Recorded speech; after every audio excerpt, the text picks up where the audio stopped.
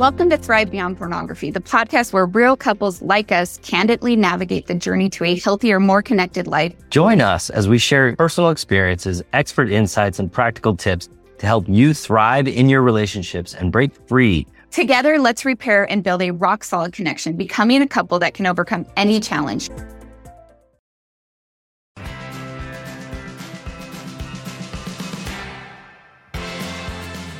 I'm Zach. And I'm Darcy. We're an LDS couple who struggled with unwanted pornography in our marriage for many years. What was once our greatest struggle and something we thought would destroy us has become our greatest blessing and triumph. Our hope is that as you listen to our podcast each week, you'll be filled with hope and healing and realize that you too can thrive beyond pornography and create the marriage you have always desired. Welcome to Thrive Beyond Pornography. We're so glad you're here and we believe in you.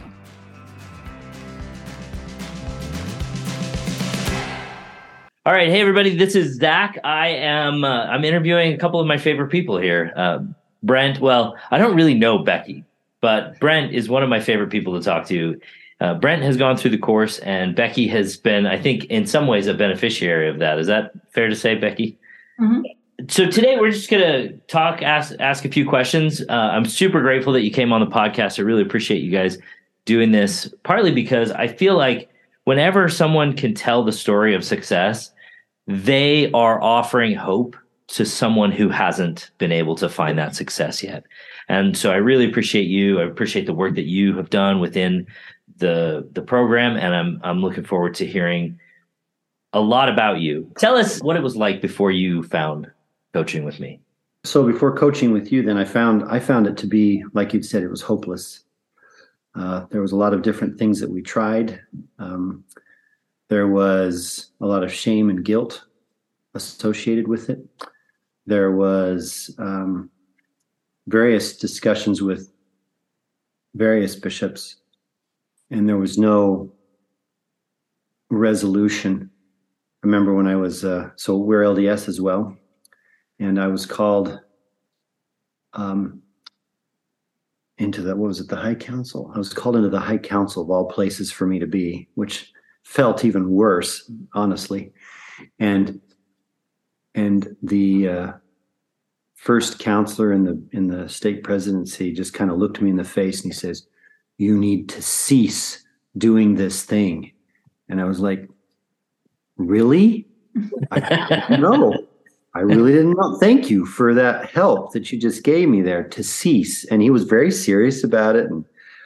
And I'm just looking at him like, I wanted to say some other words, but I was like, I know that. Thank you for your help and your understanding. Do you ever just want to be like, "All right, Captain Obvious, I've been working on it." What I wanted to do is grab him by his neck and just slap him around a bit, but yeah, he's a lawyer, so I wouldn't want to do that. But that's what it felt like. It was very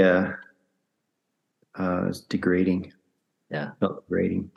So what exactly were you trying to solve? The idea of what it was like, of the idea of the pornography usage. Yeah. Am I addicted? Can Right. I stop? Is it possible to stop? Did I ruin my marriage? Am I ruining my marriage? All those things. What was it like for you before Brent found coaching, Becky? Well, to be sure, Becky found coaching for me. Becky found coaching. All right. Which is good. Well, I listened. How did Becky find coaching? To go back, I was looking into coaching as possibly something that I would do. I'd listened to a lot of podcasts, and I mean, my kids were now old enough. They were in school. I was looking to do something that was more my own. I've always helped kind of run Brent's business, but I kind of was looking for something that was a little bit my own voice, my own thoughts that I could just call my own. And so I was kind of looking at the coaching world. And, if you look into the coaching world, there's lots of different niches, lots of different people coaching on different things. And I came across you. I believe it was on Facebook. Was it on Facebook? No, it was a Jody Moore. Oh, that's right. It was Jody Moore. Jody Moore. She interviewed you, I think. Yeah. So she made me listen. She asked me to listen. Yeah, I asked him to listen. And I'll be honest, so obviously this has been like an issue our entire marriage. And we've been married 24 years in August. And so I kind of knew about some things before we got married. So I wasn't like completely blindsided necessarily. But I guess I kind of had this naive thought that, oh, well, he's just going to go in and talk to the bishop and get it taken care of and then it'll all go away. And obviously over the years that wasn't the case. And I realized this is bigger than I thought it was. And it was bigger as in how it was affecting me and how I felt about our marriage. But I had just watched him struggle over the years of so many different things that he had tried and all of the shame and guilt that he had around it. And I just felt like there's got to be a solution. There's got to be something, because why would this be his vice that he's going to carry without there being a solution? But it just kept feeling like nobody had the solution. And they're always saying, go talk to your bishop about it.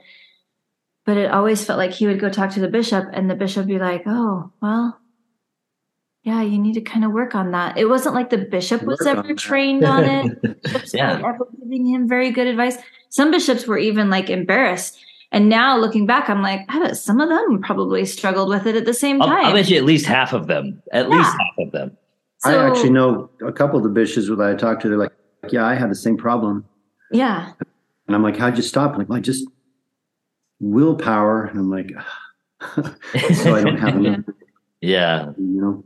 So as a wife and wanting to be helpful, I had heard you get interviewed by Jody Moore, and I was like, oh, babe, you've got to listen to this podcast. Yeah. And so I did. And I was like, maybe you should sign up for this. This could be really good, I think. And so that's kind of where it started. So what had you guys tried before me? Oh, what haven't we? Well, we didn't do any of that 12-step stuff because I've never believed in that stuff. Yeah. I'm a physical therapist, and you know we try to be evidence based. And when you're looking at evidence and you're looking at the statistics, you're looking at these courses and or these 12-step programs. And I looked into it. I took a look, and there was minimal to no success, and it was a time consumer. And you found that out by doing them, but there's no success there. Talking to bishops, we never went to a therapist. We actually were going to go to a marriage counselor for a while, and we couldn't find one. Yeah. They're just not an LDS. Yeah. Well, that's part of where you live. There just aren't very many LDS people up there. Yeah, we're in the mission field for sure. So those things, so we didn't try too many other therapies, mostly just bishop. And then it was like, try this way of thinking, or try this willpower, or read these scriptures. Or I got to tell you, I mean, I love reading the scriptures, but scriptures don't save you from anything. They don't do that. What they do is they help you to think about things in a certain way, and then you try to apply those to your lives. So it was just a lot of the rinse and repeat type of things, and it just wasn't working. Obviously, it wasn't working. So, as you were looking at all these things, you know, it sounds like you've been searching for a long time for a solution. None of the solutions that you saw out there seemed to make sense. Everything that you were doing was just like beating your head against the wall. What was the difference when you came to me? What did you see in terms of, okay, yeah, I'm going to try this? Because it's not inexpensive to work with me. And so my question, I guess, is, you know, what made this stand out in a way that it was like, yes, I need to work with Zach because.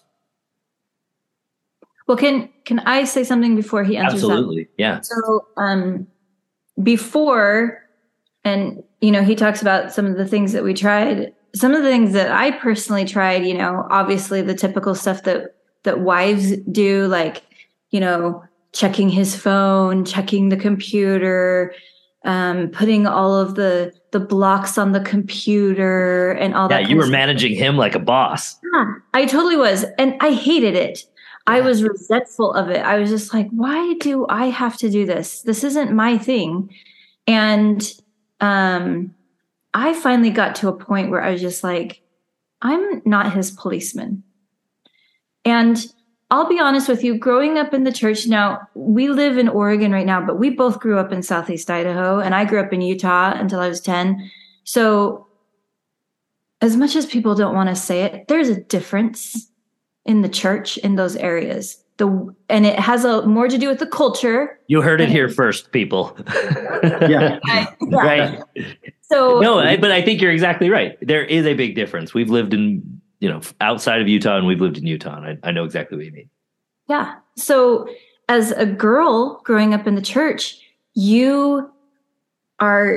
like shoved down your throat about your virtue and how your virtue is tied to your sexuality and that you shouldn't be sexual and you are supposed to act a certain way so that the men don't screw up.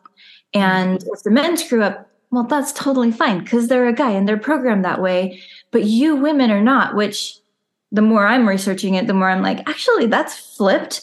But when I was growing up, everything was on the woman. And so I felt like in my marriage, it was my job to be like, hey, you can't do this. You can't do this. You need to check in with me. How come you didn't call? How come you're late from work? I didn't know what you were doing. What were you doing? And I just felt like, why is this my job? This is stupid. And so I finally was like, I'm no longer your policeman. Yeah. If you go to hell, you go to hell. I'm so done with this. And I loved him. Yeah. So I wasn't like, I'm going to leave you. It was more this idea of, I am so tired of being your policeman. I'm not going to do it anymore. I just want to love you. Well, how did that impact your sexual relationship? How did it impact your desire for intimacy with Brent? Brent knows the answer to this. There's your answer. So no. I have to. It's like this journey in my mind, and it sounds so stupid, but like just don't use the term organic, and then no, it was okay. Growing up in the church, obviously, like I said, as a girl, you're supposed to be virtuous. You're not supposed to be sexual, and so you're supposed to like. Well, I think we erroneously conflate virtuosity with non-sexuality, and I think that's an error. So I think that's exactly. I don't even think they're related, right. If I'm being very honest. Yeah. But at the time, I didn't know. At the time, that was all I was taught in Young Women's is you're supposed to act a certain way, and you're supposed to be this certain way, and yet you are still supposed to attract a guy. And so as a girl, you're totally confused. Like, I'm supposed to be attracted to this guy, but I'm also supposed to be the epitome of virtuosity. And he's supposed to just be head over heels for me, but I'm not supposed to be super sexual. And then, of course, and, we've told all of our kids, because sometimes they're like, ew, stop kissing each other. Ew, stop hugging. And I'm like, one day you're going to find a guy and it's going to take everything in your willpower to not touch him and to not let him touch you. And they just look at me like, ew, I don't want to hear that, Mom. Stop talking. Oh my gosh. My daughter, very same basic conversation. We have a friend who she's young and she got pregnant. And my daughter comes to my wife and she says, why would someone want to do that? Yeah. Well, until you find the person that you want to do that with, you're just like, yeah, ew. I've been told all my life I'm not supposed to do this. We don't have sex outside of marriage. And right. So then when we met in college, like we were months away from our wedding date. And it was to the point where it was like, if we can't stop touching each other, we're calling it off. Right. It was that bad. It was, and of course I felt super guilty. Like, oh, I'm such a bad Mormon girl because I'm letting him touch me and I'm wanting to touch him and we're not even married yet. And I'm so awful. And so it's this kind of roller coaster. Like, I'm not supposed to be sexual, but then I find a man that I absolutely want to be sexual with, but I'm not supposed to be because I'm supposed to be virtuous. And then you get married, and within 24 hours, all of a sudden it's totally okay. And you're supposed to completely reverse what you've been trained all your life to think. Yeah. And that night you're supposed to have amazing sex, and you're supposed to know all the things to do. And he's supposed to know all the things to do to you. And you're just like, I have no flipping idea what I'm supposed to be doing. And I'm scared, but I still want him to touch me. So it's like this crazy, all these thoughts. And then you start like, okay, you get into your marriage, you're kind of working things out. And then it becomes more like, wait, I thought when we got married and you had access to me sexually, that this would kind of go away. And it didn't. And so then all of a sudden I started getting thoughts in my mind like,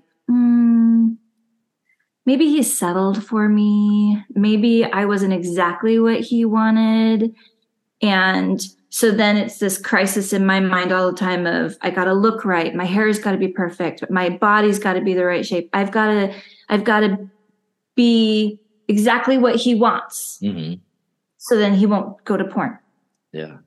And obviously it didn't matter what I did. But at the time I didn't know that. I thought it was my fault. I thought I wasn't good enough. I wasn't what he wanted. He settled.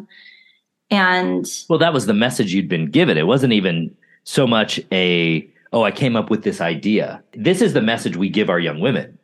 If you wear a bikini, then the boys will have thoughts, and that's your fault.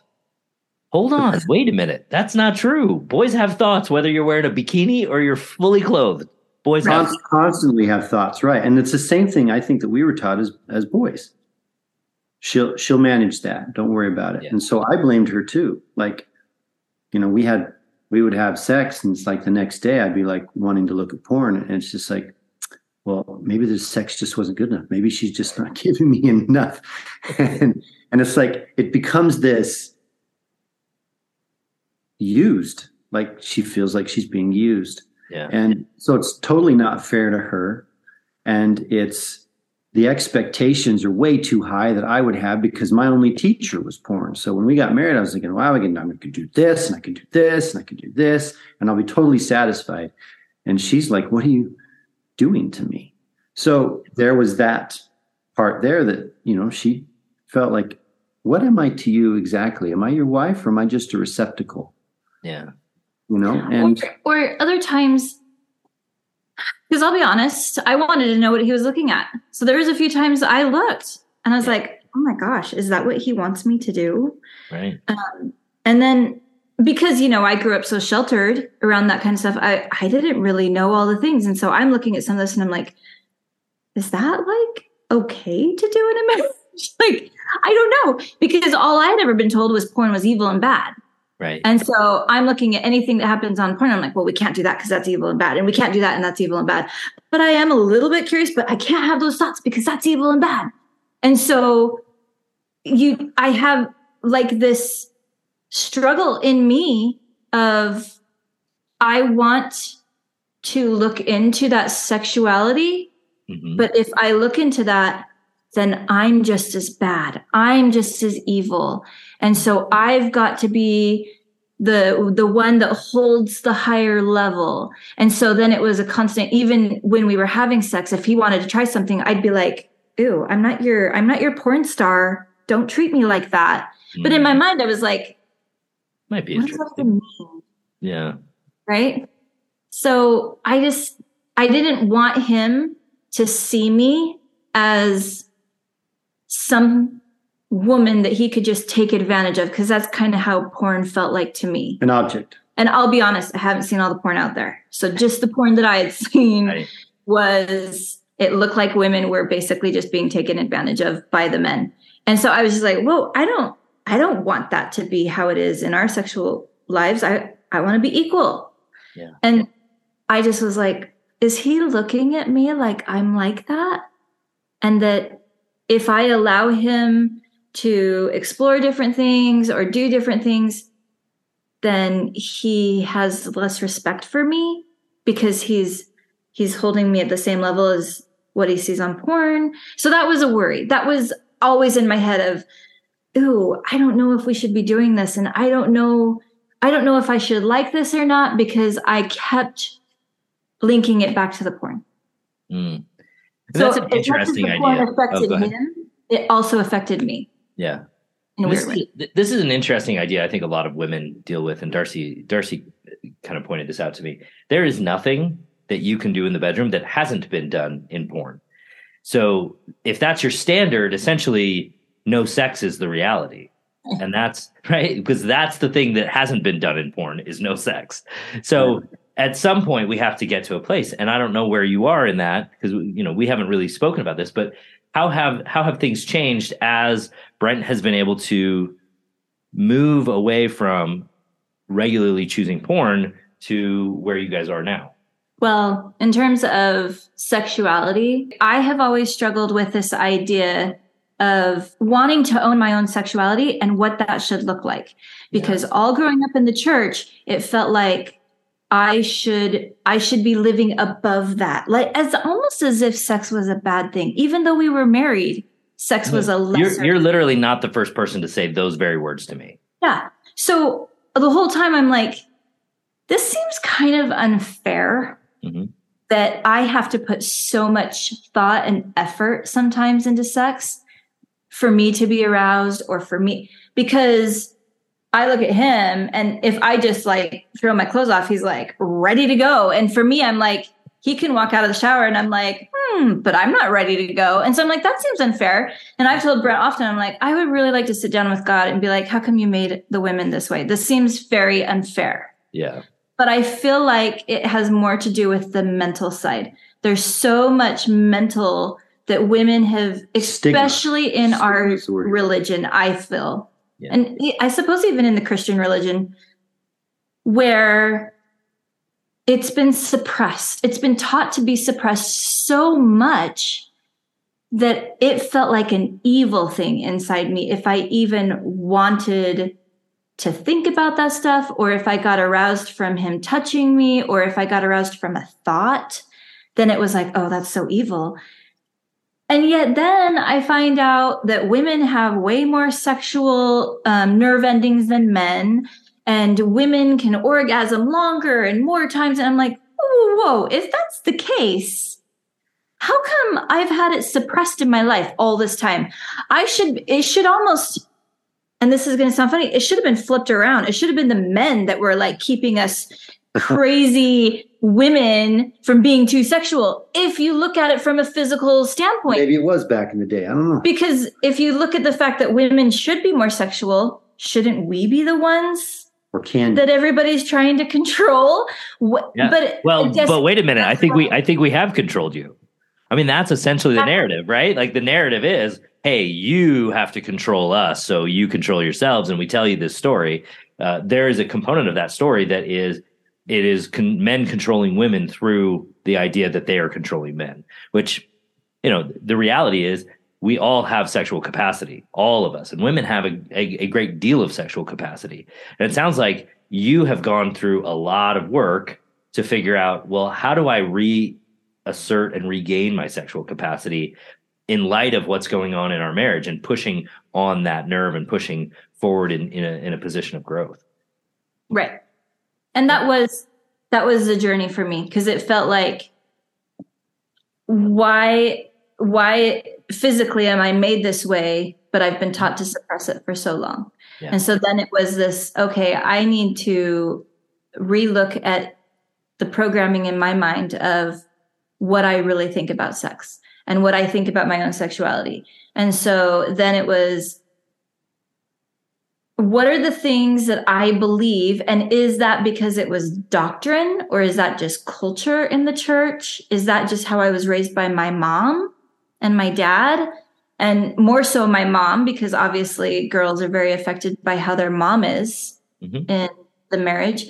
And so, and my mom, I love her to death, but we didn't talk about this stuff ever.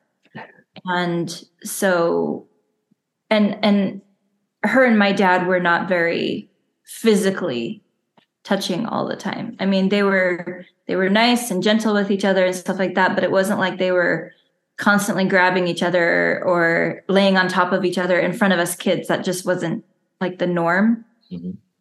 And yet his love language is touch. And I'm just like, how do I do that? So I've had to relearn that too. And I've had to learn that I enjoy being touched. And just touching him doesn't mean that I'm just going to sexually be attacked every time. It's just, that's just what he wants. But it's also this idea that I can control my sexuality and I don't have to worry about his. And that has been the journey that I've been on, because I don't want to control him. I just want to control myself. Well, and I think that you've probably found out that you can't control him. Right. Yeah. It took me a few years beating my head against the wall, but I finally was like, yeah, this isn't working. So why did you point Brent towards what we were doing? When you listened to our interview with Jody, who I love, she's a great woman. When you heard that, why did you point Brent towards what we were doing? Well, like I said, I've been looking into the coaching realm, right? And a lot of what is taught with coaching is a lot about thoughts and taking control of your thoughts and your actions. And some of the things that I had heard in some of Jody Moore's podcasts that I listened to, and I have joined her Be Bold program. Yep. But then also listening to her interview with you guys, it just was like, I don't know that this has ever been introduced to Brent this way. Yeah. And from a guy, because I don't know about you, but when I looked into coaching and becoming a coach, I was like one dude. It was me. Right. I mean, we went to Jody's Be Bold Masters, and it was me and 50 women and a guy named Joey Mascio. That was it.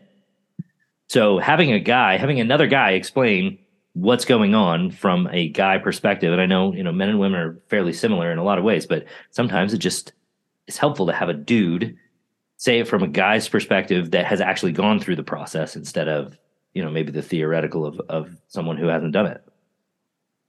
Well, and because you had talked about coming on the other side of it and the work that you had done. And I was like, I've never heard of anybody in the church doing that. They say, right? Oh, I don't have that problem anymore. But they don't tell you about their journey. They don't tell you what they did. They just say, oh, I got over it. And you're just like, how? Yeah. But they don't tell you. So when you explained to Jody kind of what you guys went through and some of that, I was like, that's exactly what we're going through. And you explained the mental work that you had gone through, the thoughts and the actions and how you had to start thinking differently. I was like, that's the solution. But nobody had ever described it before. And I was like, this is what he needs to hear. And he does need to hear it from a man, not a woman. Agreed. Yeah. It's got to come from a dude. And that's not to say that there aren't women coaches who can't do great work. I'm not saying that at all. I don't know what it is. Well, yeah, go. Tell me. There's a difference, though, because when a dude accepts the coaching, well, okay, so I, as a guy, accept the coaching better coming from a guy because you, number one, have been through it. So that's helpful. But the other thing, too, is whenever it's coming from a female with respect to this, there's still so much shame and guilt involved that it almost feels like even if she's loving and kind and telling you, hey, this is that, I'd still feel like, yeah, she's still judging me and she's still, she's just doing this as a job and she's judging me because, I can't keep it in my pants kind of a thing, which is just how I felt. Whether that's true or not, I think you're describing what I think a lot of men feel. Yeah. Yeah. That's why it's helpful, more helpful. And so you run your own business. Yeah. When you're looking for business advice on physical therapy, do you ever just call up professors who've never been in business, who are really good at the theory, so good that they could teach it at college? No, you never do that. You call up the other PTs in the area and you go, hey, what are you doing about this? You call up a trusted mentor. You call up somebody who has actually done it, made payroll, done the work. And I think that's an important distinction because, and I don't know about you guys, but when you said you didn't go to therapists, but when we were trying to find therapists, we never found anybody. I mean, we had LDS Family Services available to us in a variety of places that we lived, but we never found anybody who was like, yeah, I know how this works. Let me show you. None of them. So it's definitely a different ball game. Was there anything that kept you, as you went through, because you signed up for a consult, we met, was there anything that almost kept you from saying, okay, I'm going to go with Zach? Almost kept me from saying, I don't think there was anything that was said by you or even said by me that kept me from doing it. Mm-hmm. The thing that struck me the hardest was during the consult, you said, oh yeah, it sounds like this and this and this. And he says, and you're not addicted to porn, Brent. Yeah. It was the thing that you'd said. And I was like, what? How can I not be addicted to porn? And you're like, no, you're not addicted to porn at all. And do you do this? Do you do this? Do you do this? You went through all the labels. I'm like, no, I don't. I can, I don't. He says, yeah, you're just using porn as a buffer because you feel bad and you want to feel good again. And I'm like, that's it? That's what the problem is? It never went that direction. I've never gone that direction. And so I'm like, oh. So that was the impetus for me to be like, okay, maybe this guy knows some stuff. So I'm gonna go ahead and do it. But the thing, so midway through when we were talking, I kind of fell off the wagon. And what it was for me was, it wasn't so much anything that was said. It was more of a feeling of, am I going to be okay, or am I going to be comfortable leaving this part of me behind? Am I good with that? And there was a couple of months where I'm like, I don't know if I want to let go of this sin, because it does feel good. And I don't know if I want to get good at feeling bad, honestly.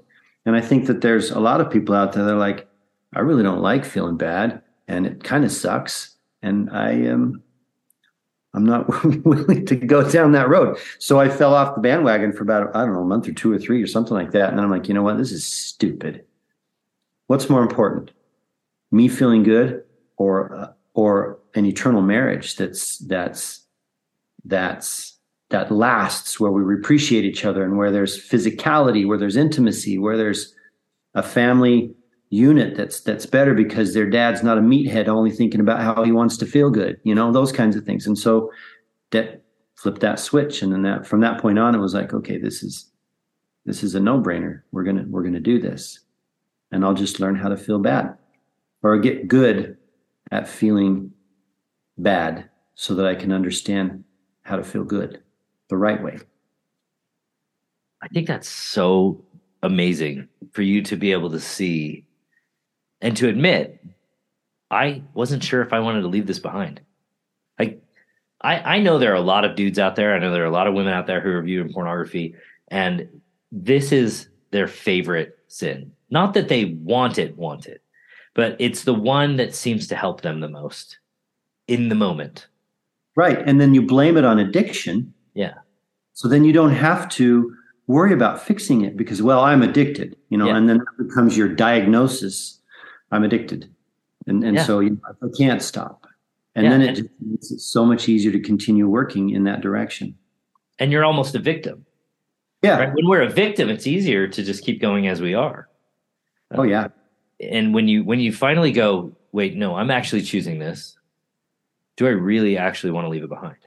When you finally get to that position, you're not a victim anymore. Right. And you can't be a victim anymore. And there's so many things that you find out about agency that you didn't know before. Excuse me. Yeah. Like, we talk an awful lot with our kids now about agency and living that principle-centered life. And it's all completely different from what we learned as when we were growing up, that this agency, you do choose. You choose what you're going to do in that day. You choose what you're thinking that day. You choose how you're going to act that day. You're choosing constantly, and you're judging constantly how to act, how to be, how to think, and those types of things. And now you can't blame anything on an addiction just because you want to feel good. Yeah. Yeah, absolutely. Becky, did you see any of that change? Did you see any of that growth from where you were sitting? I did. The thing that, and I'll be honest, as the wife, it kind of made me a little uncomfortable too, because it felt like, as much as I didn't want to control his behavior, when it came to sex, I still had control. I still was kind of controlling some things. And when we were having talks about things that you and him had talked about, and he's like, I gotta just be okay when you say no. And I was like, ooh, all right, let's try that. And then when we did it, I was like, wait, I like the fact that you're okay with that. Like, I want you to be mad. I want you to want me. Yes, exactly. So that was kind of a weird thing. I was like, wait, I'm saying no and you're totally okay with it. Do you still love me? Like, you do start having those thoughts like, wait a minute, is this, I don't know that this is what I thought it was going to be. And so at first it was kind of hard. Yeah. And there was, I'll be honest, I think he had some expectations that, like, as soon as he stopped pushing it. As soon as I said, hey, if you don't want it and I'm going to be okay with that, it's going to be great, because I've totally changed it. And that's not the case. No. It took some time. It took a minute. It does. It took a long minute. Yeah. Like after a couple of weeks, he's like, well, have you noticed any difference? And I'm like, no, honey, it's been 2 weeks. Yeah, no, I haven't. Give us some time. But, and I don't think it's just this idea of, if I want sex, I'm going to ask my wife. And if she tells me no, I'm going to be totally okay with it. And all of a sudden everything's fixed. Well, we had to change the way we asked too. Right. You had mentioned, Zach, that you'll say, well, do you want to make out, or do you want to have sex? And she's just like, what am I, a prostitute? Don't ask me for that kind of stuff. Like, oh. And she says, I want you to tell me that you want me. Yeah, this is your wife telling you this. Yeah. So my wife was saying, Becky's saying, I want you to tell me that you want me. And then I have the choice of saying, well, you can't have me right now, kind of a thing. And that was hard. That was really hard. But it was worth it, because it's just like, well, I want you. And she would say, well, sorry, you're going to have to wait on that one. And then you have to be able to, as the man, this is where men fail miserably, is they become whiny little babies all the time. And then they start begging and pleading for sex, right? And so it's such a turnoff. Yeah. And Becky's like, what are you, a 12-year-old boy now? Yeah. So you have to get to that point where you truly are okay, and you have to be able to self-soothe. And for me, it was, Becky doesn't want to have sex with me, but she still loves me. Yeah. She loves me and she wants to be around me. And you, Brent, are okay. Go play. Go do something else. And I would be like, okay. But you wouldn't do it from a distract myself. It's from a, I'm okay, and now I'm going to go choose something that aligns with my values. Well, first of all, it was a little bit more of distraction. Yeah, probably. And then as you start to kind of learn, you can get to the point where you're like, and I'd kiss her on the cheek and nibble on her ear, and then I'd be like, okay, I'll go do this. And I was just fine. I didn't have to go take a cold shower necessarily or any of those sorts of things. You just learn how to self-soothe. So I'm getting better at it. I'm not. Did that change, Becky? Did that change your ability to see him as desirable? The non-whiny part, probably. It's getting better. At first, it was really hard. At first, it was just like, oh my gosh. And for perspective, and I think a lot of women feel this way, when you're dating and right before you get married, especially in the LDS culture, I think, because you're not supposed to have sex, right? So you and I would really like to find somebody out there who didn't have this problem, because I don't think it exists. I think as you're getting close to your marriage date, you are right at that boundary where you're like, we're not worthy to go through the temple anymore. So you come right up to that boundary all the time. And I'm just like, why was it that we were so couldn't keep our hands off of each other?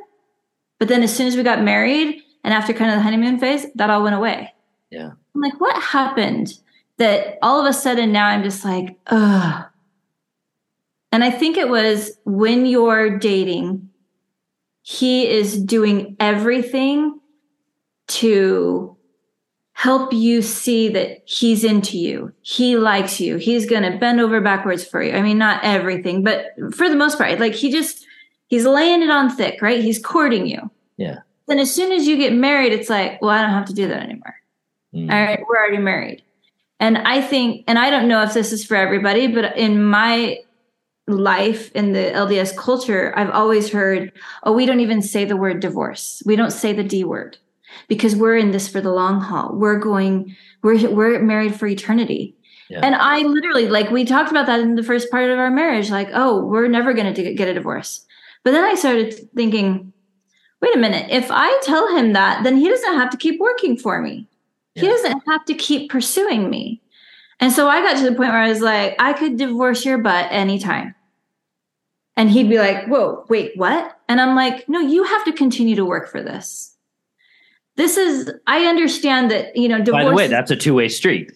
Right. Exactly. And how can you choose a relationship that isn't that, right? How can you have a choice if the only choice is to stay married no matter what? That's not you can never choose that relationship because you don't have the choice to not choose it.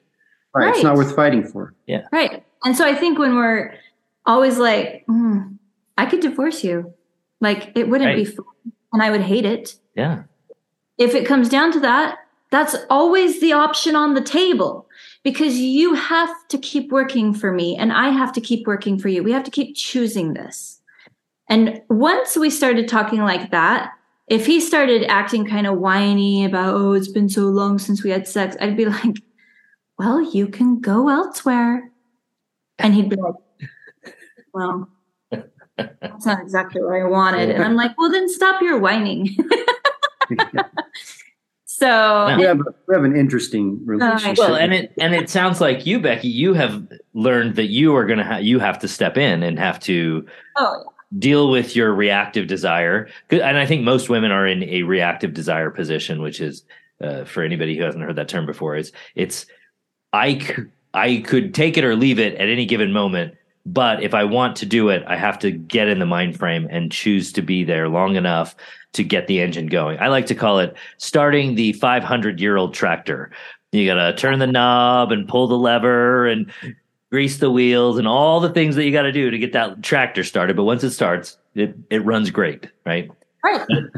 But it sounds like you had to step into that. So Brent, what have you been able to achieve through coaching?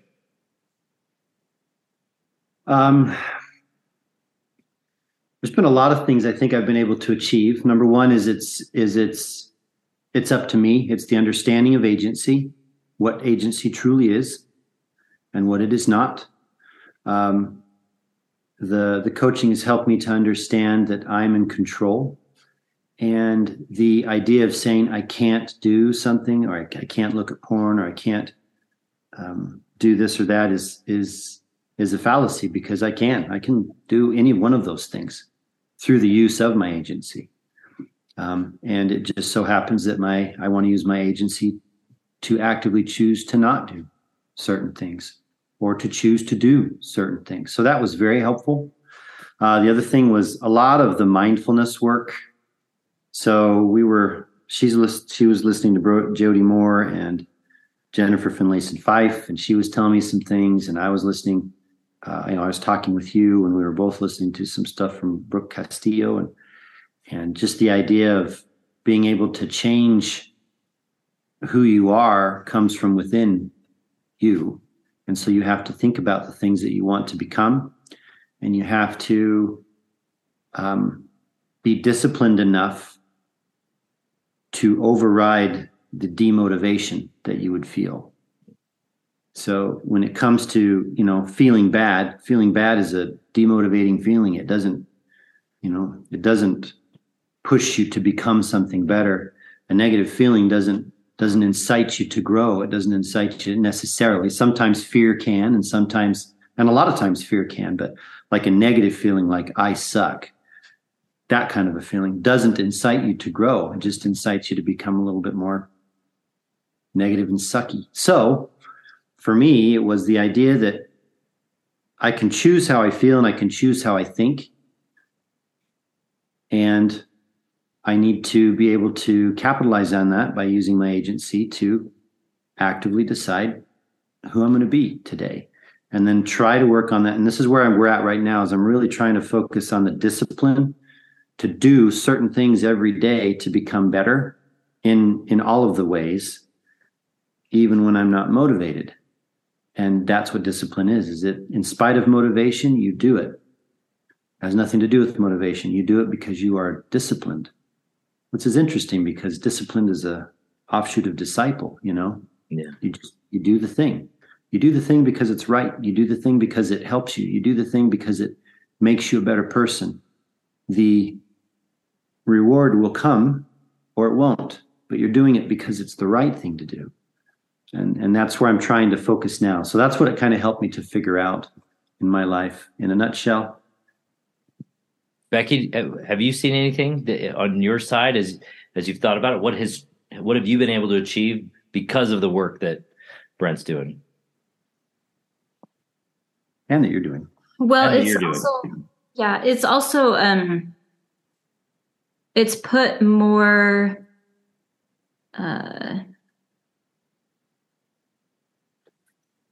it's opened the door for me to explore my own sexuality. And I'm not so focused on controlling him. I'm more focused on what is it that I actually like? What is it that I want from him? And that's not just, when we have sex, but it's also, how do I want him to talk to me? How do I want him to treat me? How do I want him to be around me in front of our kids?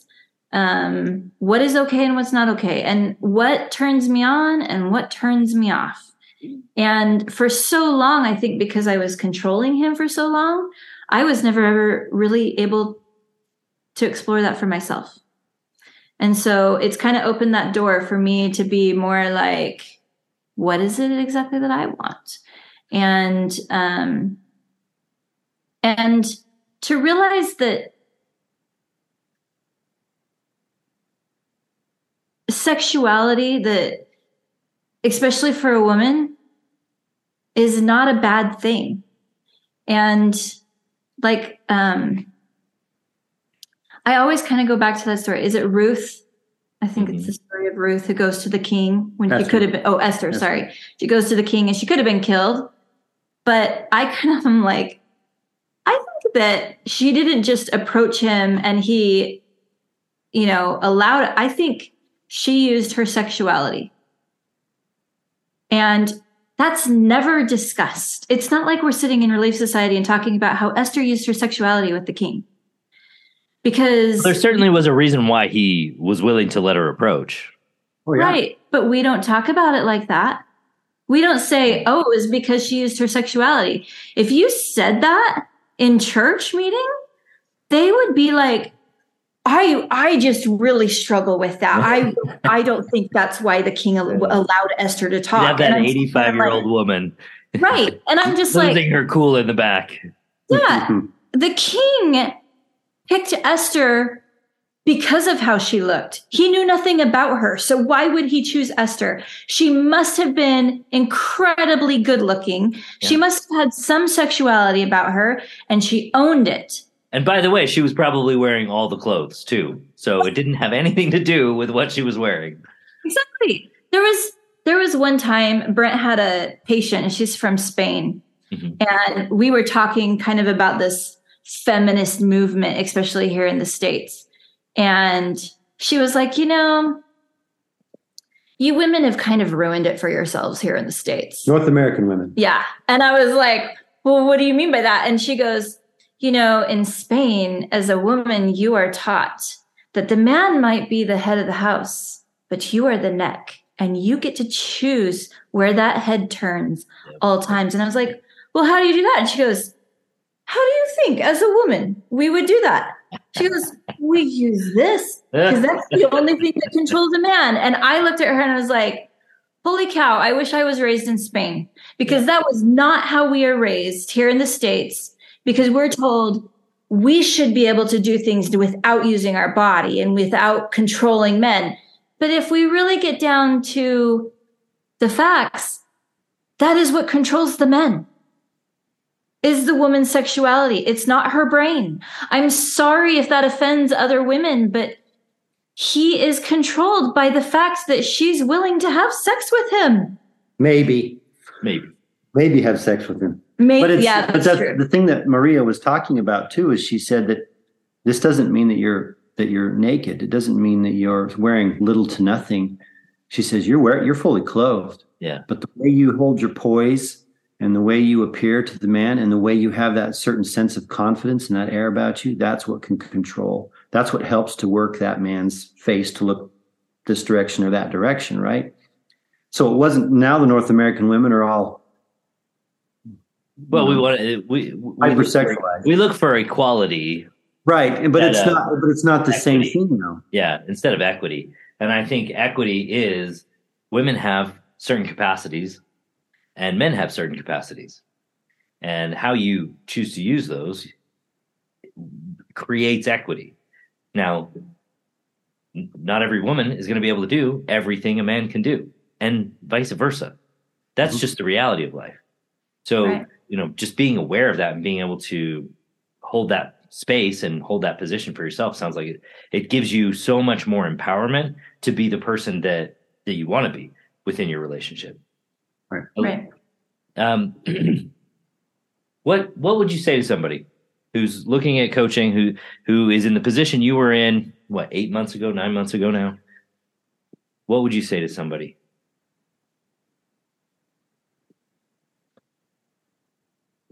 I think the thing that makes most people hesitate probably is the fact that, frankly, it's probably the money. Sure. And what's funny about it is I work as a physical therapist, and people will spend $800, $2,000 to $2,000 on rims and tires for their vehicle, but they won't spend $40 for a deductible for their own health. Which that's pretty sad. And when you talk about receiving information and getting your mind set to change to where your marriage is improved, to where intimacy with your wife is improved, to your feelings of guilt and shame are mostly gone or gone.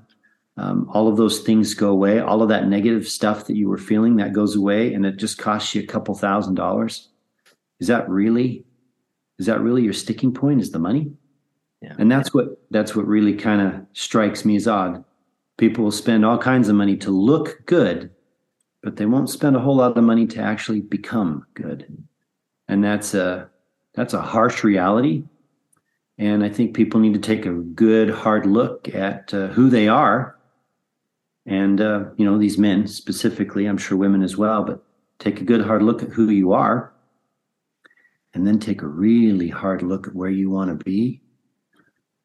And then you need to make some decisions about how to get there. And money was not the factor for us. It was not the factor. We make enough to where we can do this. That was not the factor. The factor was my inability to want to let go. So that would be the second thing. Once you get past the money concern, you got to get past the let go of this issue. This is my take on that, because I think you're not wrong. People see the cost of almost anything and they go, well, do I want that? But anything we value, we will pay for. That's right. True. And I think more people come to me. There's really only 3 objections. Can I do this? Can he teach me? And are these materials the right materials? Those are really the only 3 objections, because money falls into the can I do this? It's the thing I tell you up front, so I can stay in a position of not really figuring out whether or not I can do this, not really knowing whether or not I can let go of it. Like you said for your position, right? Becky, what would you tell somebody who's, the wife is sitting there and saying, okay, what would you say? Well, I think if I were to be talking to the other wives, I would say, don't think that if your husband, or even if you're a female who is struggling with pornography and your husband, I would say to the spouse who's not addicted or not struggling with it, don't think that you're off scotch-free, that it's just their problem that they have to work through, because it affects your marriage. It affects everything. And you're going to find that the person who is trying to overcome this in their life is going to have to do things differently than you've had it in your marriage for a while. And that requires you to change too. Mm-hmm. And so for me, it was great to see him start thinking differently. But the greatest thing that I saw was that he had hope. And that for me was like, finally, he's found something that he believes this is going to work for me. And it was so devastating every time he came home from talking to a bishop that he just was like, I don't know how I'm going to do this. Whereas he'd get off the phone with you and I was like, I could see the hope in his eyes. Like, I am moving in a direction that is taking me away from this. I can actually feel it and see it. I have hope. And so that was big for me. It was also this idea of, I just wanted a marriage that I felt like we were already headed in the right direction before the other side. I think sometimes we get in this mind frame of, well, we're married for eternity and I just have to put up with all of the crap in our marriage until we get to the other side. And then somehow we're going to figure it out and then we'll be great for eternity. And I think in my mind, I'm like, why are we waiting till then? I'd really like to experience a really great marriage right now. And not only just for us, but I want our kids to understand what that looks like so that when they're choosing a mate, they're conscientious of what their role is and what they should be looking for in a mate. And that anything that comes up in a marriage, it can be worked on. It can be figured out. And it's not this, well, he wasn't doing this for me or she wasn't doing this for me, so let's just get a divorce. But at the same time, understanding we have to continue to work at this. And there's not a price for that for me. I feel like we are closer now than we've ever been in our marriage. And intimately, it's not just the sex.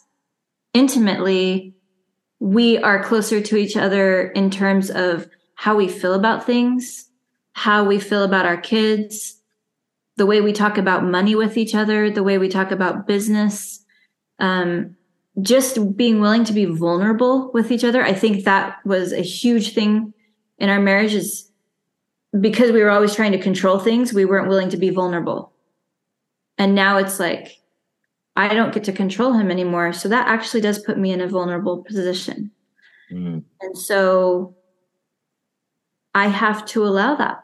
I have to be willing to be vulnerable. And when I realize that I can be vulnerable and he still wants me, it's kind of super sexy. So, yeah. So am I to take it that this was a success for you, that this has helped start to create and start to build that marriage that you've always wanted, that you wanted before you had to get to the other side? Yeah, I agree. For sure. Definitely. Absolutely. And that's not to say that the journey's over. Yeah. You're not perfect yet. Right. really, really, really close though. Yeah. A few more sessions. Yeah. No, well, it has created a lot of hope, and it has created a lot of desire to want to improve, and it has created an opportunity for me to be vulnerable. As a man, you're not really taught to be vulnerable. And so now I can go and I can talk to men about certain things, and I can be like, this is what I had. This is what I've dealt with. And then 9 times out of 10, they're like, oh, you too? Yeah. Like, yeah, there's a way. And it doesn't have to be pain. It doesn't have to be as grueling and arduous as you might think. And so it's been nice to be able to just let that stigma go as well. So then the guilt and the shame portion of it, that just goes away with it. And it's like, yeah, this is what I've done. And so have 80% of you that are in this congregation, probably. Yeah. So we can fix this. We can fix this together. And this is just a part of the growing process. So there's hope. There's an idea of being able to get out from underneath that particular thumb, if you will. I love it. Well, I'm so grateful that you guys came on the podcast. I'm so grateful for the work that you've done because, Darcy and I, we talk about this a lot. We want the reality of life to be that no marriage is ever destroyed by pornography ever again. We don't think that that's a pipe dream. We think that's a real possibility and a real, really something that we can all work towards. And it sounds like not just have you put pornography behind you in a meaningful way, but you are really creating a wonderful and enjoyable marriage where you each choose each other from a position of freedom. And I love that. I really love that. Well, I would also add too, the work that he has done with you and having those conversations, and then him and I having conversations, it builds a framework of how you approach everything. It's not just the porn. It builds a framework with how you deal with money, how you deal with raising your kids, how you deal with your in-laws, how you deal with people in the church or church callings. It builds a framework of how to think about things. And that's huge. Yeah. That you're exactly right. This is not solving one problem. It's creating a place, a framework so that you can solve many, many problems. And that's why I like this work. But thank you guys so much for coming on. I greatly appreciate it. And if anybody wants to sign up for a free consult, feel free to go to zachspafford.com/workwithzach. All right, you guys, have a great week, and we'll see you next week. Thanks for listening to Thrive Beyond Pornography. If you're seeking guidance and support to overcome pornography for good and begin creating a thriving life beyond it, check out my free webinar, How to Overcome Pornography with Skills That Actually Work. You'll learn practical, proven skills guided by an expert coach who has personally overcome pornography. Whether you're getting started for just yourself or along with your spouse, Darcy and I can teach you the tools that will help you put your life on the right path for you. Be sure to check out the show notes for a direct link, and if you could take a moment to leave a review wherever you listen to podcasts, it would mean the world to us. Your reviews play a significant role in helping others discover the show so they can join us on this transformative journey. Thank you for being part of the Thrive Beyond Pornography community. Until our next episode, stay strong, stay focused, and keep thriving.